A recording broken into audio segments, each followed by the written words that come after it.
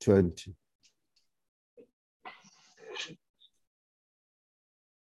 Verse 1, and Abraham journeyed from there to the south and dwelt between Kadesh and Shur and stayed in Gerar. Now, Abraham said of Sarah, his wife, she is my sister. And Abimelech, king of Gerar, sent and took her and took Sarah. But God came to Abimelech in a dream by night and said to him, indeed, you are a dead man because of the woman whom you have taken, for she is a man's wife. But Abimelech had not come near her. And he said, Lord, will you slay a righteous nation also? Did he not say to me, she is my sister? And she, even she herself, said, he's my brother. In the integrity of my heart and innocence of my hands, I have done this.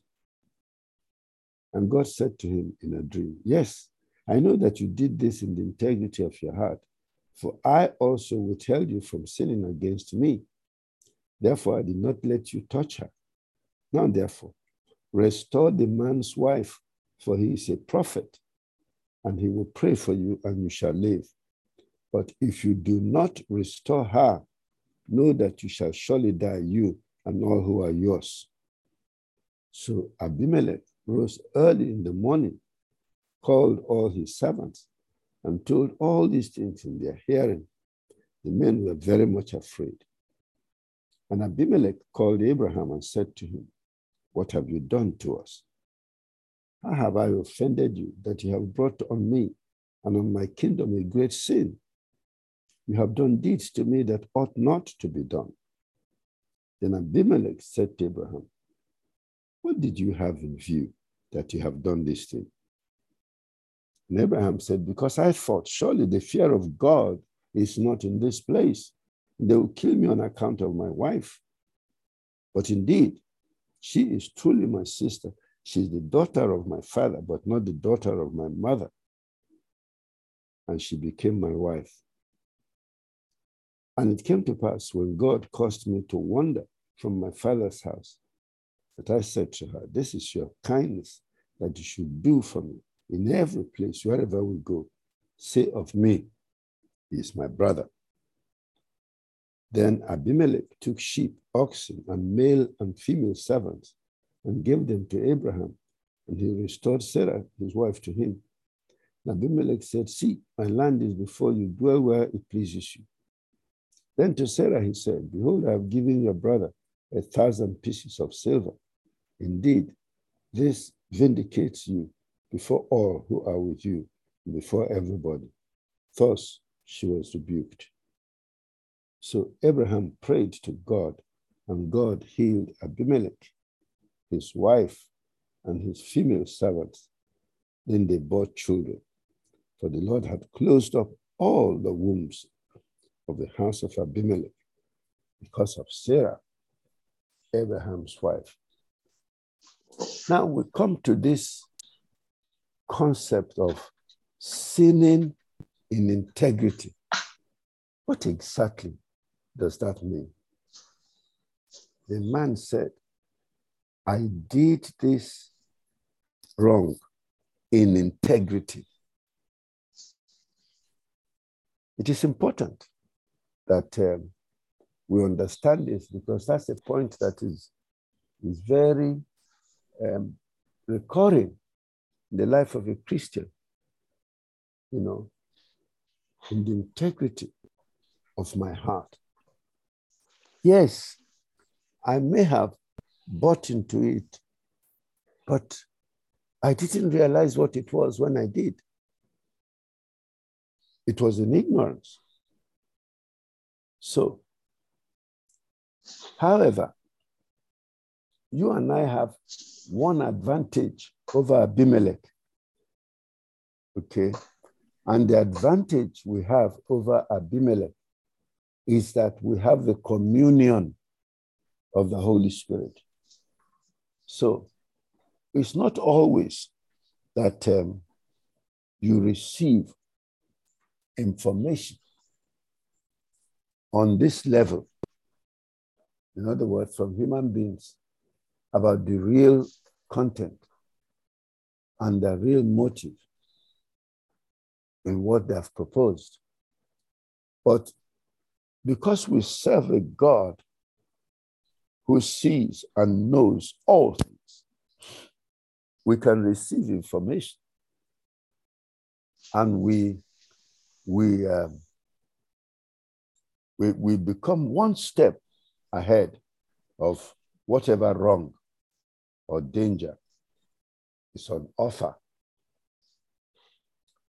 I've told you this story before about when I was president of Full Gospel Businessmen's Fellowship. And our chapter was really growing remarkably. And the chapter in Kano extended an invitation to me to come and preach in their chapter. And it was a lady that used to come.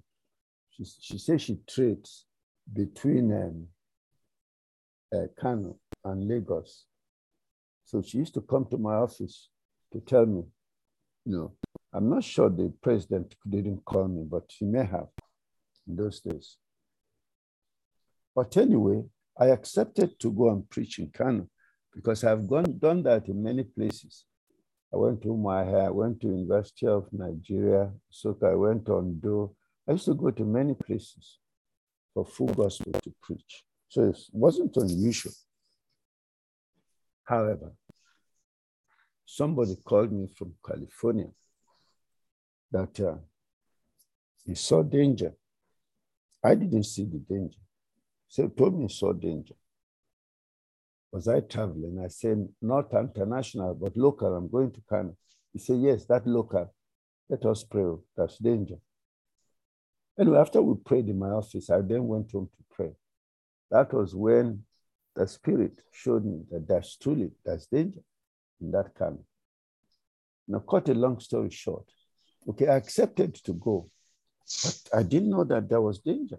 Maybe the people also didn't know there was danger as well, because I presume they didn't know, even though they acted a bit strangely. Because it was it's in the same period that Reinhard Bonnke was planning a citywide crusade in Kano. And he had actually arrived in Kano. And I later heard that they smuggled him in a carton at the back of a trailer out of Kano. That's how he escaped. Because the riot was going to be really ferocious. So anyway, but you can get involved in something. You didn't sense any danger. Everything looked okay, But because we have the Spirit of God, He will get us to realize that even though everything is looking okay, it is still not okay. And that's why we pray. So you don't assume that everything is okay. No. Even though that it looks okay, but you still pray. I told you about the 419 people that came to me and offered to sell me a dialysis machine. I didn't know them from Adam. And then I knelt down and prayed, and then I had this revelation, and the Holy Spirit told me that those people are 419 people. And that's how I chased them away. So we have the advantage. You see, Abimelech said, this wrong was committed in the integrity of my heart, but we don't have to go that far, but because of the Spirit of God that we have, you see, this is the power of the residency of the Spirit in the heart of the believer. Jesus, our Lord, said to the disciples, He is with you, but after I am resurrected from the dead, He will be in you, so that you can get your own guidance, your own communion, your own instruction by yourself. So Abimelech, the story of Abimelech here also reveals something very important for us as believers, and which is that matters can be so easily resolved from the spiritual. God himself knows what to do, how to intervene. Now, if a man had gone to persuade Abimelech not to touch Sarah, he may not have listened. He may not have listened. But the way God did it, he was terrified to his bones.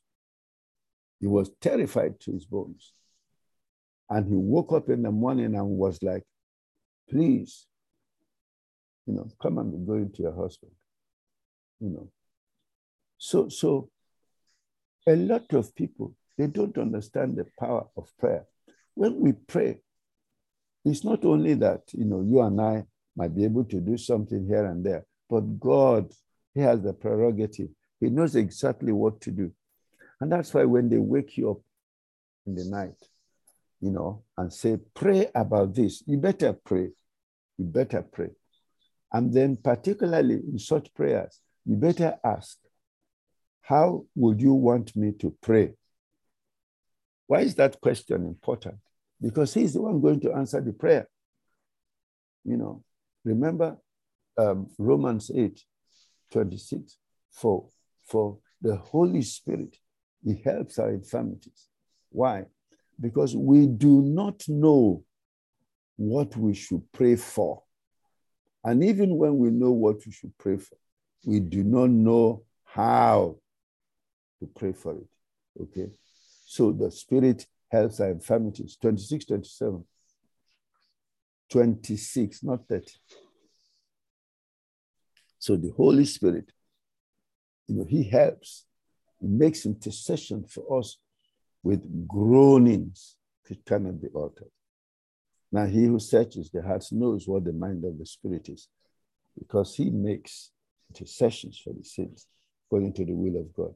That's also another added asset, that when I do not know what to pray, when I do not know how to pray, I can pray in tongues and keep praying in tongues until I receive what I should pray with my understanding. Because the Apostle Paul said in 1 Corinthians 14:15, what is it then? I will pray in tongues, and I will also pray with my understanding. Say, I'll pray with the two. So Abimelech was terrified into obedience by God. And it was God who told Abimelech that this Abraham you are seeing is a prophet. It's a prophet. Don't joke with him. He may look like a herdsman, ordinary herdsman, but he's a prophet. And that's important for you and I, because people may not know what office you carry before God.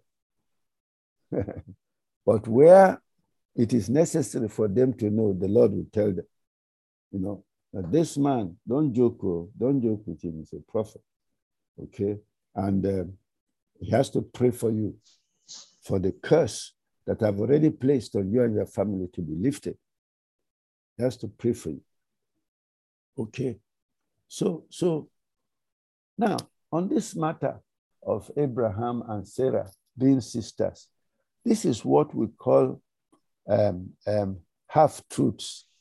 Half-truths. Okay? The truth is that indeed they're half-sisters. They have a half relation. Sarah is Abraham's half-sister.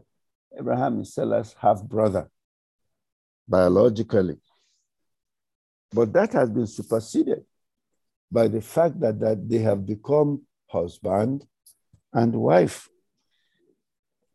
And this telling of lies to shield himself from the danger of be, what do you call them? People who are always grabbing other people's wives, you know?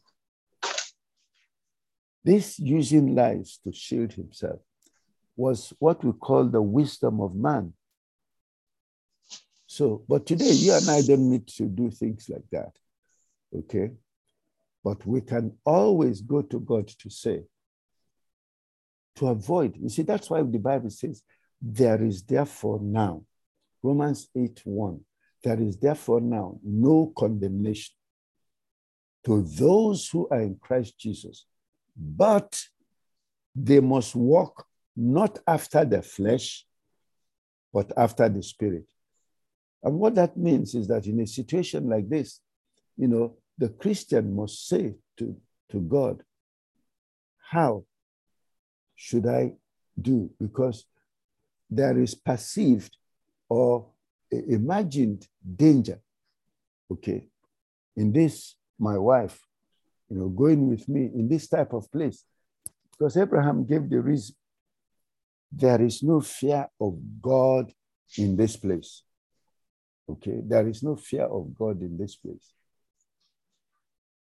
And then the Holy Spirit can give us the assurance and reassurance we need to follow his path, you know, and then give us the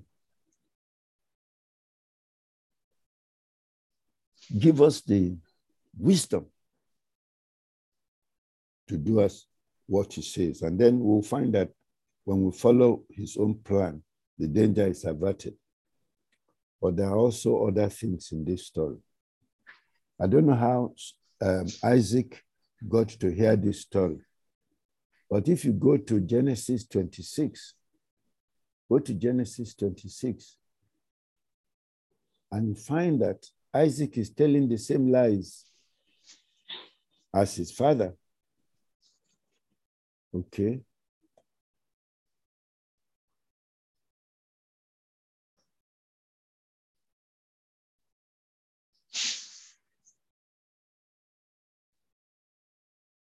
Then Abimelech called Isaac and said, quite obviously, no.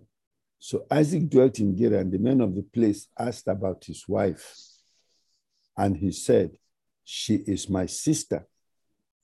For he was afraid to say, she is my wife, because he thought, lest the men of the place kill me for Rebekah, because she is beautiful to behold. Again, Isaac and Rebekah are first cousins. Okay? Technically, they're first cousins. So Isaac may have heard that that's how his father shielded himself, you know? And that's why you say to parents, be careful now what you do, because your children, they are more likely to do what you are doing than what you are saying. Okay? So nobody knows what instructions Abraham was giving to Isaac as he was growing up, but he must have been quite serious, because Isaac is one of the most spiritually matured young men, not just in his time, ever, you know. And then he committed the same thing that his father did. It's not that it's in his gene. I'm sure he must have heard the story, you know, which is not an unusual thing in a family circle to talk about such things from the past, you know, now after they're gone. So anyway, these are the lessons that we learn. So if you keep doing something wrong and keep, and your children keep watching it, no matter what you are telling them, or is that what you are doing? That's why we must be careful in raising children to always give them the right example. If you and your wife, a man and his wife, always quarreling before the children, always shouting at each other, you know, wait a few years now, go to their home, you'll see what they'll be doing. They too will be doing the same thing, you know. So we need to be very careful, you know, to show the right example so that the children will be inspired to godly living. So nobody should justify Abraham's lies, okay? Nobody. It's not right. The fact that God rescued him notwithstanding. So it's like somebody said that God blessed, what are their names now? Puah. What are the names of those Hebrew midwives? Shipra and Puah. Yes, that God blessed them for telling lies. I say, no, God cannot bless them for telling lies. You know, God cannot bless them for telling lies. God blessed them because they feared God more than they feared Pharaoh. Okay, so it is important that we get our theology straight. To don't attribute, don't say at any point, no matter what the context is, that God is endorsing what is wrong. No. He might, in this case, he's helping Abraham's weakness, Abraham's faith that was just growing, okay? He's forgiving him and giving him, showing him a lot of grace and mercy, you know, because he's his friend, you know, and because he's a carrier of a covenant that will bless the entire world. So God has his reasons for coming to the rescue of Abraham, but nobody should say that God endorsed his lies. God doesn't endorse lies. Amen. Amen.